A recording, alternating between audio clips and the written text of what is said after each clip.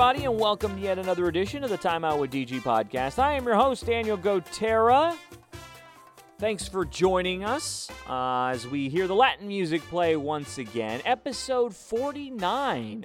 We've reached 49 episodes. Third one in a row, third day in a row, which is good, considering that I was off and moving and doing all sorts of things.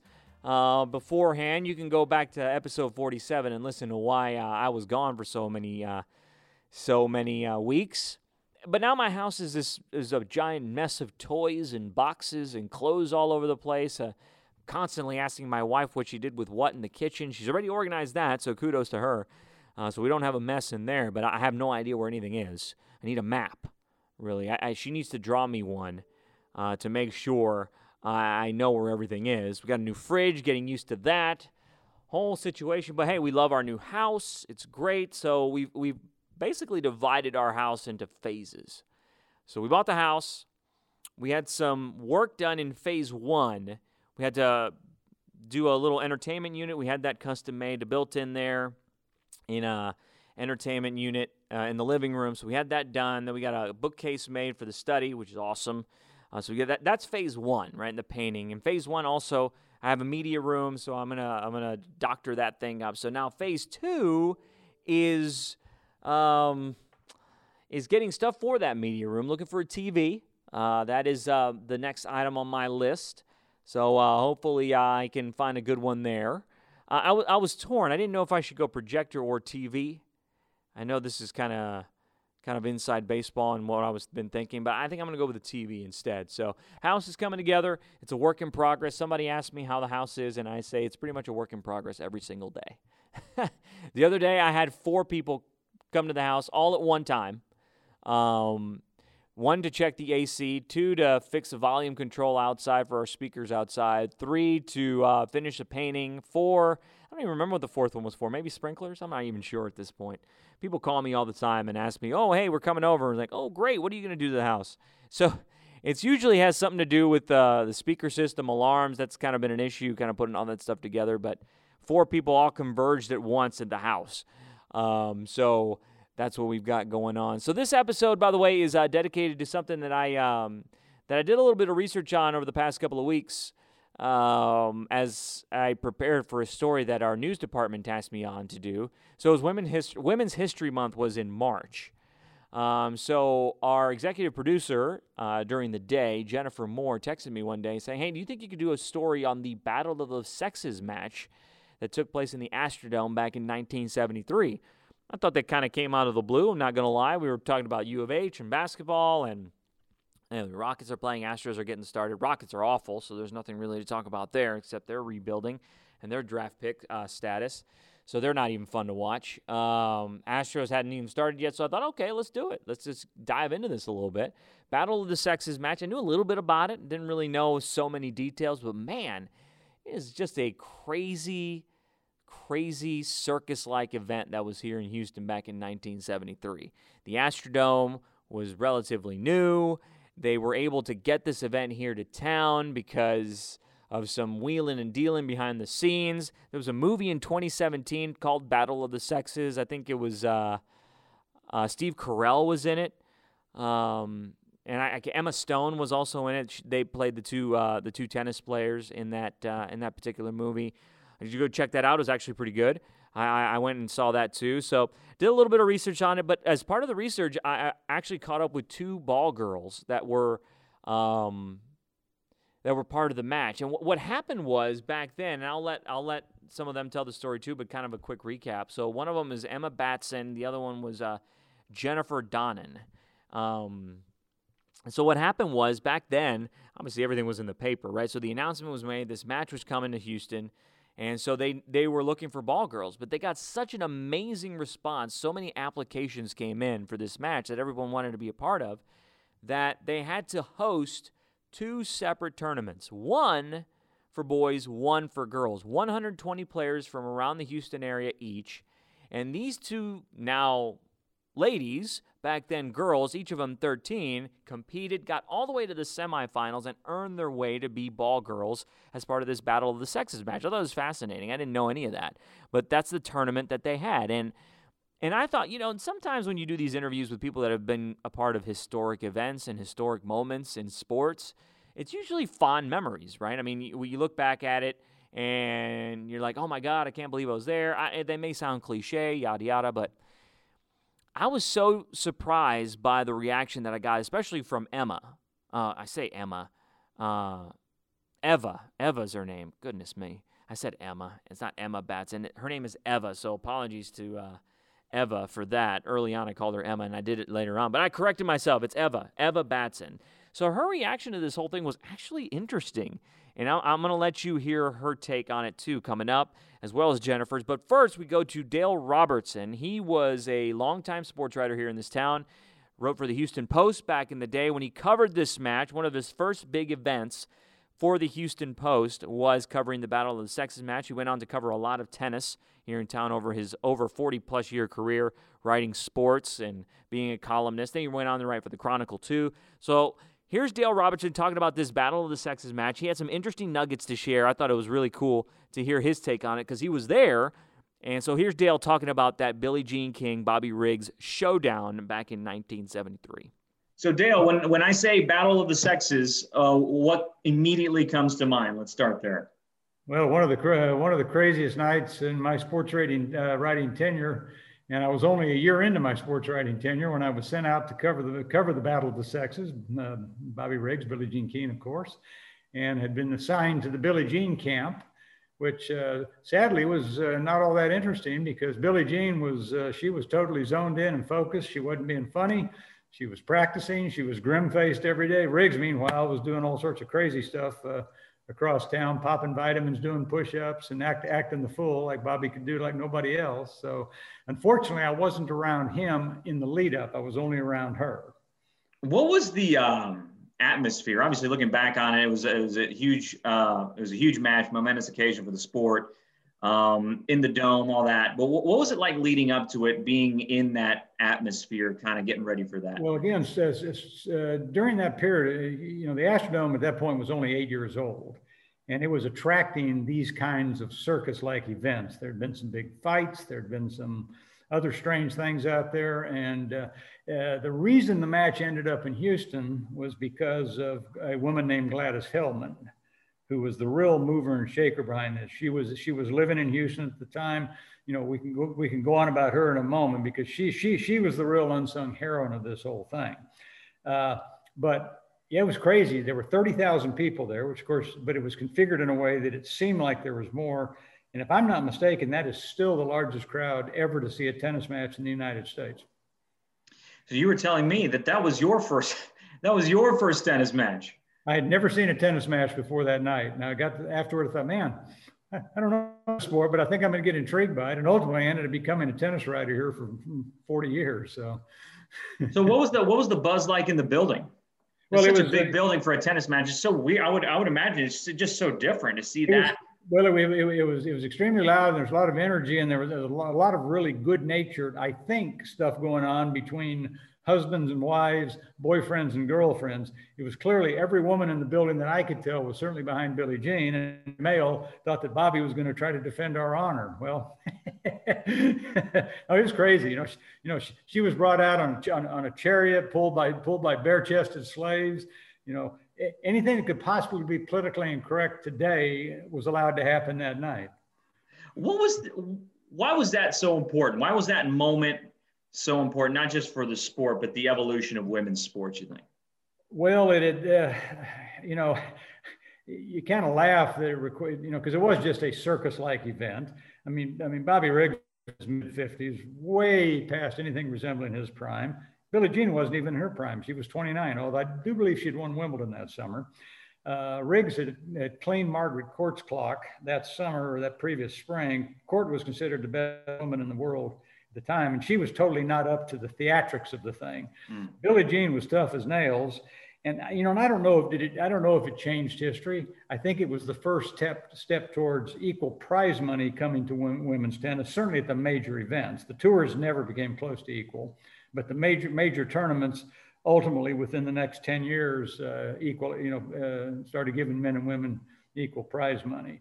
So of course it was important only from a hugely symbolic standpoint, but it was mostly a circus.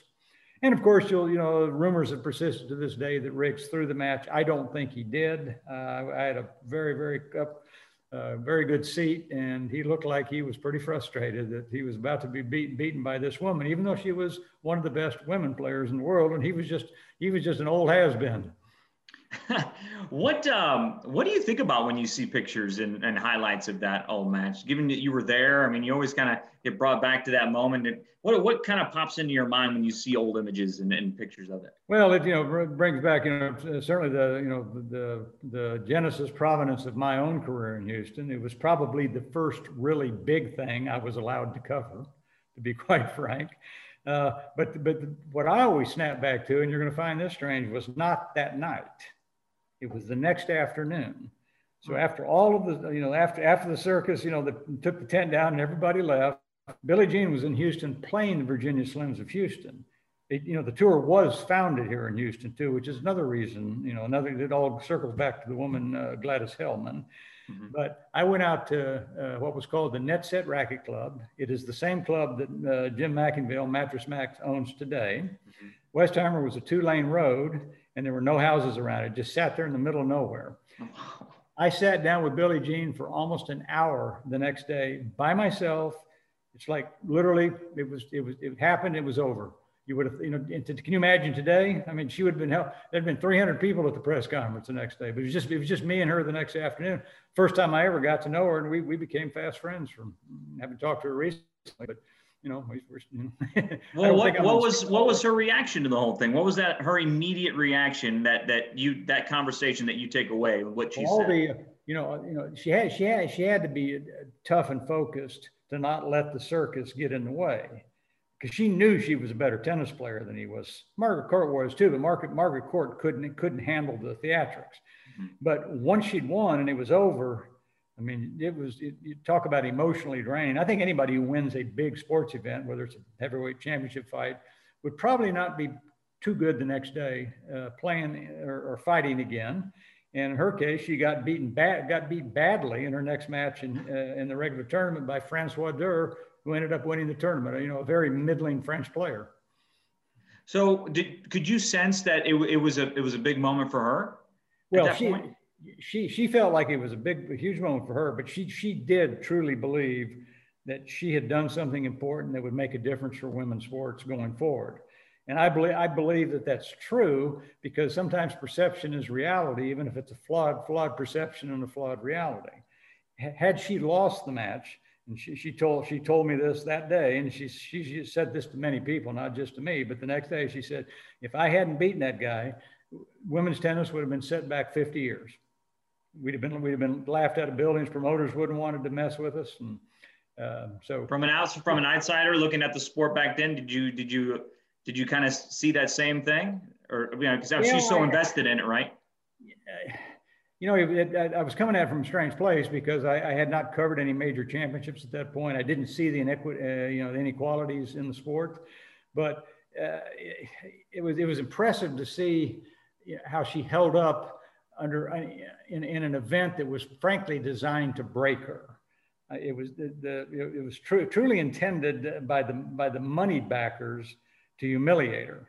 Now, Gladys Hellman, who put it together behind the scenes, was certain that Billie Jean could handle the pressure, and that's the only reason she decided to get involved. So what was her role in it? How did she make it happen? How did she get it here? Let me explain Gladys a little bit. When they made the movie a few years ago, Sarah Silverman played her. And if anybody and played her well. Gladys moved to Houston in the late 1960s because her husband, Julius, a former national junior tennis champion, was a Shell executive, and Shell moved their headquarters to downtown in the late 60s. So now since Gladys is leaving Manhattan, where she was a major power broker and knew everybody was anybody, one of her closest friends was the chairman of Philip Morris, and that's why Virginia Slims became the sponsor of the tour. But Gladys she wasn't just smart, she was brilliant. She Phi Beta Kappa graduate of Stanford University. So, and again, a pioneer in that regard, and a super champion of women's rights. I mean, everybody remembers the Gloria Steinems, but Gladys Hellman in a much quieter way, played just as big a role in moving things forward at a faster clip than they had been going. And she was at the time a proud Houstonian. She and Julius lived out in Memorial, and Gladys was still a damn good tennis player. She cleaned my clock the first time I ever played her, but no surprise there. I knew that was going to happen. So, but yeah, it was cool that it was, her role, is long forgotten by most folks, but I cannot stress enough how this thing would not have come together without Gladys pulling the strings together and getting the financial backers. And there was she had no financial stake in it, but she had a huge emotional stake. But she was betting big time on Billie Jean, lurching this thing forward a little bit. So what were the other contenders for this match to be held? What cities? I'm sure there were some cities throwing their name in the hat. There was going to be some talk on the East Coast, Hilton Head Island. There were a couple of tennis resorts in Florida that were vying for it. But ultimately, of course, nobody could sell 30,000 tickets. The Astrodome was the natural venue, and you have to also understand how important in America's sports psyche the Astrodome was in 1973. It was a big deal. Nothing like it had ever existed before. So it was one of those wonderful moments in history for a lot of important things converged at once, and it turned into a very successful event. What did Billie Jean think of the Astrodome? She said it was really difficult for depth perception. Same thing basketball players at the time were telling you. But again, she was that steely focus she had. She got over that part of it, and she got over the nerves. But she had a really hard time. She'd never played on a court where there was no backdrop, because even at the U.S. Open, you had stands, big stands right there. So, yeah, it was a crazy night. Great memory for me. And finally, where does that rank in your career? You've covered so many big events here and away from Houston, through your journalism career. Where does that particular one rank? Honestly, I'm not sure I covered anything in Houston in the 46 years that I did it that had more, had a bigger impact, globally. I didn't do any of the fights here, and the fights that were held here were not historic. There was no Thrill in Manila in the Astrodome. So I'd put it right at the top of things that I've covered in Houston. Obviously, a lot of Super Bowls and Tour de France's and Olympics and all of that. But in Houston, Texas, it was a big deal, and it's a great memory for me personally. Awesome. Well, thank you, Dale. I appreciate you taking the time. My pleasure. Now I got to see. So I was able to track down video of the match, but it's owned by ABC. Yeah, that's right. Yeah, so now I have to figure out whether or not I can even air that, because I talked to our folks at CBS, the national headquarters. They said there's only 3 things that they can't share. They can't share the Olympics, they can't share World Cup, and they can't share Muhammad Ali video, because it's all owned by ABC. And so they don't know where this falls. So I've got all this great video of the match, but I don't even know if I can use it. So that's my next hurdle here. So send me a text or something. Let me know when you've got put the thing together and how it all plays out. Of course, I obviously want to see it. Oh yes, I will. I think it's probably going to air later in the week, I would think, because I'm doing the interviews with the 2 ball girls tomorrow. Obviously, we're pretty much kids here, and they've grown up and stayed in Houston. Oh yeah, well yeah. I mean, they played at Rice. They end up playing at Rice, and so I think one's now in Colorado. Spent some time here. And the other one lives here in Houston too. So, I mean, they sent me a picture. They were right there on the court. In fact, one of them got called out by the referee during the match, apparently. So she's got a funny story about that. So it'll be kind of interesting. Yes, it's a shame that given that the women's professional tennis, as we know it today, began here in the fall of 1970. But the tournament died in 1995, which is what now 25 quarter of a century ago. Yeah, right. And we and never had another women's tournament here again. So that's great tennis history in Houston because of that. So that was Dale Robertson. Thanks to him for joining me for an interview that I thought was really cool. Some very interesting insight there from Dale. He's got so many stories. I mean, you could probably talk to him for days and days and days about all the things that he's done here in Houston covering sports. Obviously, the run-in with Dan Pastorini, a lot of people remember that, but that's just one of many, many cool and fun moments, and just a really, really awesome career that Dale's had here covering sports. 45 years or however long it was for Dale. And that's not something you see very often, especially in this industry. So shout out to Dale, and thank him for joining me too. And now to the interviews with the ball girls. So Jennifer and Eva, you'll hear the difference in what they thought about this matchup and what their takeaways was and what they remember most about this whole thing. First, we're going to go to Jennifer. She talked to us about her experiences as a ball girl, what led up to it, and the whole thing. And she played tennis at Rice. She went on to play tennis at Rice. Eva went on to play at Tulane. But first, here's Jennifer talking about her memories of this matchup. What's the first memory when you think of your experience being there at the Dome, being on the court? When you think back on it, can you even believe that all that stuff even happened? That you were there for that huge moment? Most people can't believe I was there for that moment because almost everyone I know remembers it, even my children who weren't around at the time, because it was in 1973 and I was 13, and it was such a huge deal for tennis players and then just anybody in Houston because, it was this big women's lib thing. And the 70s was all about women in sports. The first Virginia Slims had been in 1970 at the Houston Racquet Club. Mm-hmm. And I had attended that and gotten every woman's signature on my tennis shoes. So so Billie Jean did interviews and all that, and you understood the enormity of the moment, right? Even at 13 years old, you understood. And as little girls, we wanted her to win so badly. And we were thrilled that she did win. And they really played up the male chauvinist pig thing.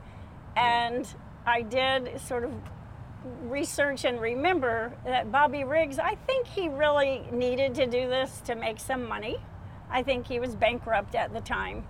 And I read that he had played Margaret Court first, and she had lost to him, but was very nervous.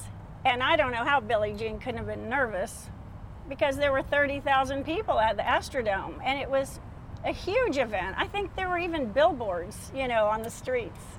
Can you, when I tell you that 90 million people watched that match around the world, what do you think about when you hear that number, that 90 million people probably saw you out there?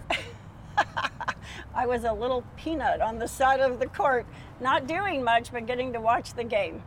Well, I just think it shows what was going on at the time. And women were fighting for, equal pay. That's what Virginia Slims was about.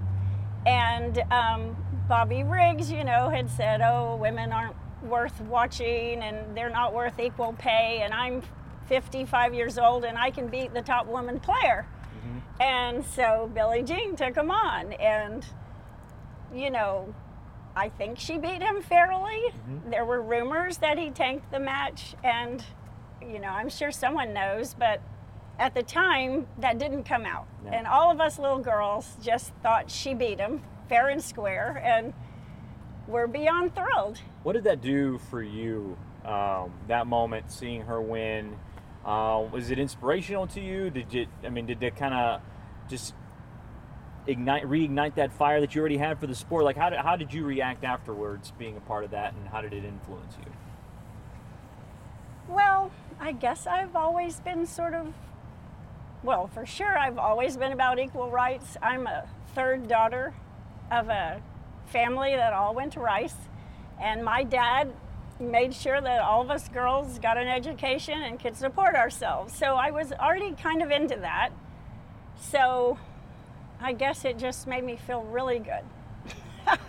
So what was it like being on the court? Oh, it was so much fun. It was such a huge event. She came in, I think she was pulled by a bunch of men in a chariot, and she had brought a pig to give to Bobby Riggs. And he came in, I think, with supermodels pulling him. And it was just the time of my life, really. It was a childhood highlight, for sure. We got to take the day off of school. We ball-girled for a celebrity doubles tournament all day long before the big match in the evening. And I got to sit on the sideline, basically, and was supposed to retrieve balls that went into the floor level grandstands, which really didn't happen. So I just got to sit on the court and watch. Were you nervous being out there? I would have been nervous had I been actually chasing the balls. Like Eva. Like Wow. Eva. Eva, yes, that was very nerve-wracking. And I had ball girled earlier in the day, but I really just sat on the court and got to watch and was there for extra balls going out into the middle of nowhere. So it was awesome. And now we head to Eva and Eva's take on this whole thing, and you're going to hear it. She was very candid with me about what she thought about Billie Jean King and Bobby Riggs, as well as a story she shared about Bobby Riggs, which is mind-blowing. I couldn't believe it, and especially if that happened today, we'd have some serious, serious issues. Should have been back then, too, but here's Eva talking about that. Well, so I come from a tennis family in Texas, and Texas was a big, strong, it was California, Florida, and Texas. So the match was about to, they were advertising it and it was happening in Houston. It was a big deal. And so the junior tennis committee was a community was really excited because Houston Chronicle ran an ad in the paper that they were looking for ball girls and ball boys. And so you had to register in the old fashioned way, sign your application that was printed in the paper, and you would send it in. And they had such an overwhelming response of tennis players from Houston or surrounding, areas, that they had to pick 120 girls, 120 boys, and you had to play a tournament. And so it was kind of rare to even get in the tournament because I have an older sister and a younger brother, and all three of us were big, active state-ranked tennis players. And I was the only one out of the three whose name got picked out of the hat. So, yeah, so you had to get to the finals to be a ball girl or a ball boy.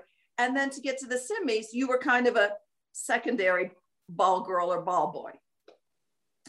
So I played and I got to the finals, and Pam Hill from Beaumont beat me. And it was a Sunday when we played our finals. And Bobby Riggs was in town to do some promotional work for his big match. So he was actually at the trophy presentation, which was a big deal for us little kids. Yeah. So on that particular Saturday, as was the trend, I was wearing a little tennis top that showed my midriff, and then a little skirt. And as he presented me with my trophy, he asked me if he could autograph my midriff. And Really? Yeah, kind of a little abrasive. And I was very quick and I said, no, you may autograph my trophy. Mm-hmm. So he took back my trophy and he autographed the bottom of my trophy, which is probably still in my parents' attic in Houston somewhere, that I still probably have this trophy that he signed. So anyway, that was kind of my first experience with Bobby Riggs. And honestly, as a young child and a young female, it wasn't I was a little taken back. Yeah. How old were you then? What year? 13. What year was the Battle of the Sexes? 73 was the match. Okay. How old was I in 73? 13. Okay. 13. So you're a finalist. So then did they just kind of rotate you guys in during the match, or how'd that work? Well, I don't really remember, to be perfectly honest. It was kind of a blur when I was out on that court because you were working and you were concentrating. And Jennifer has a picture of me where I'm at the net, but I don't really ever remember being at the net. I remember more being in the back on the backhand side. And they had coached us and trained us. And we had spent many afternoons, learning how to and when to get the ball and where it goes. And, so it's as seamless as possible. And another one of my memories is that we were taught that if the ball was in the personal space of the player, either Billie Jean or Bobby Riggs, they would take the racket and they would hit it back to you. And that was kind of unspoken between professional tennis players. Mm-hmm. we were in the middle of the match, and Billie Jean was losing, and she was not very happy. And she was on my side, on the backhand side, serving, and she hit the first serve, and it hit the tape of the net, and it rolled back so that the ball person at the net, it moved too quickly, did not pick it up. So I'm in the back, and I'm kind of up and down, and okay, do I get the ball? Do I get the ball? Do I get the ball? And it rolled and landed on Billie Jean King's shoe. So I'm waiting for her to hit it back, and I'm kind of, okay, what do I do? What do I do? And over, the umpire over the whole Astrodome and national TV says, "Ball girl, please pick up the ball." And the whole Astrodome applauds as I run out there and I pick up the ball off her shoe, which I could have tied together.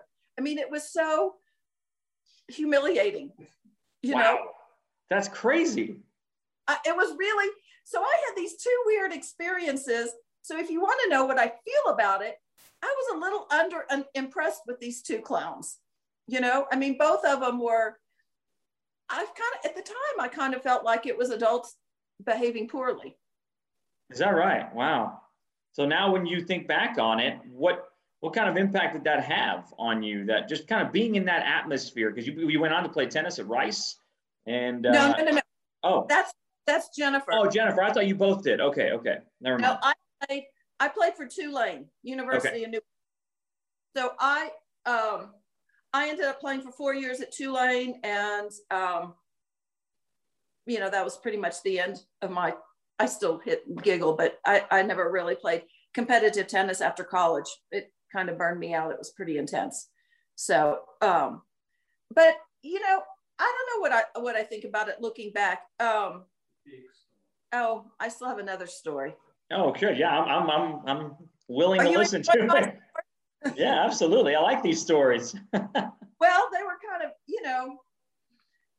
so obviously my mother was there. She picked me up from school. We got to miss a day of school, which was a huge deal. And there was a Pro-Am tournament that played during the day, kind of as waiting for the big attraction at night. And Billie Jean King was going to present Bobby Riggs with a little piglet as the male chauvinist pig. Ah, got it. But the pig got lost in the Astrodome. Oh my God. So they sent all the ball girls and ball boys off to find this little piglet. And it was finally found. I think one of the ball boys found it in the ladies' restroom somewhere. And so it was, that was about a 3-hour activity for us. Instead of being ball girls and ball boys for the Pro-Am, we were looking for Billie Jean's piglet so she could present it to Bobby Riggs. But thank God it was, so it was all of the shenanigans. And he came out, do you remember, dressed up as a sugar daddy with all of these Las Vegas girls carrying him in there. And it was quite the show. But, I don't know if I have a lasting impression. It's kind of interesting to hear you, because I figured that you would.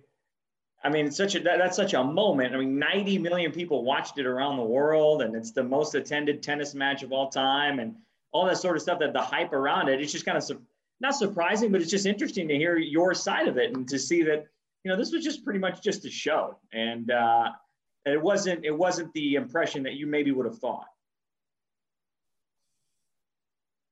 It's more impressive to people who I tell that I did it than it was for me. Because, as a young girl at 13, I had two interesting experiences with both of them where I felt like it was inappropriate behavior. Mm-hmm. And back then it wasn't a big deal. You don't make a big deal out of it. It was just about life. So if anything, it made me a stronger little girl to stand up to these two kind of famous people, in my opinion, during that time behaving incorrectly. Yeah. What was it like being in the Dome, though, with 30,000 people?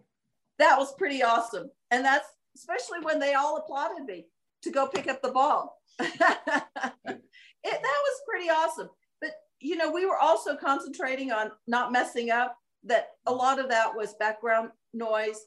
And I would like to watch the match again. I think it would be interesting to see. But I know you want me to tell you it was a long lasting. No, I actually, no, this is interesting. It's interesting because that's what you would have thought. Well, no, I mean, yeah, honestly, because, you know, being on the court and such a, you know how maybe it's cliche, and then the story goes that, you know, ball girls on the court, you see these impressive figures, you're like, oh my gosh, I'm going to strive to be better.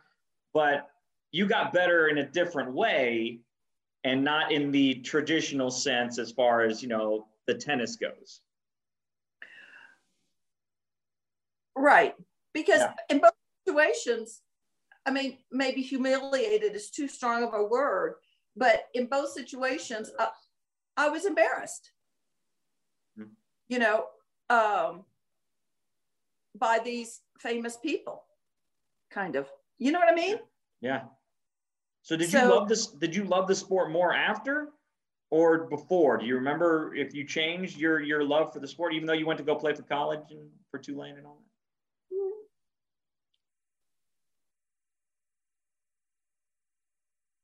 I don't think so. I think, you know, back in the day when I was playing a lot of competitive tennis, you know, we were also motivated to work hard and be better and improve our state ranking. And it was always a goal for me to get a tennis scholarship so that I could, you know, go to an interesting school.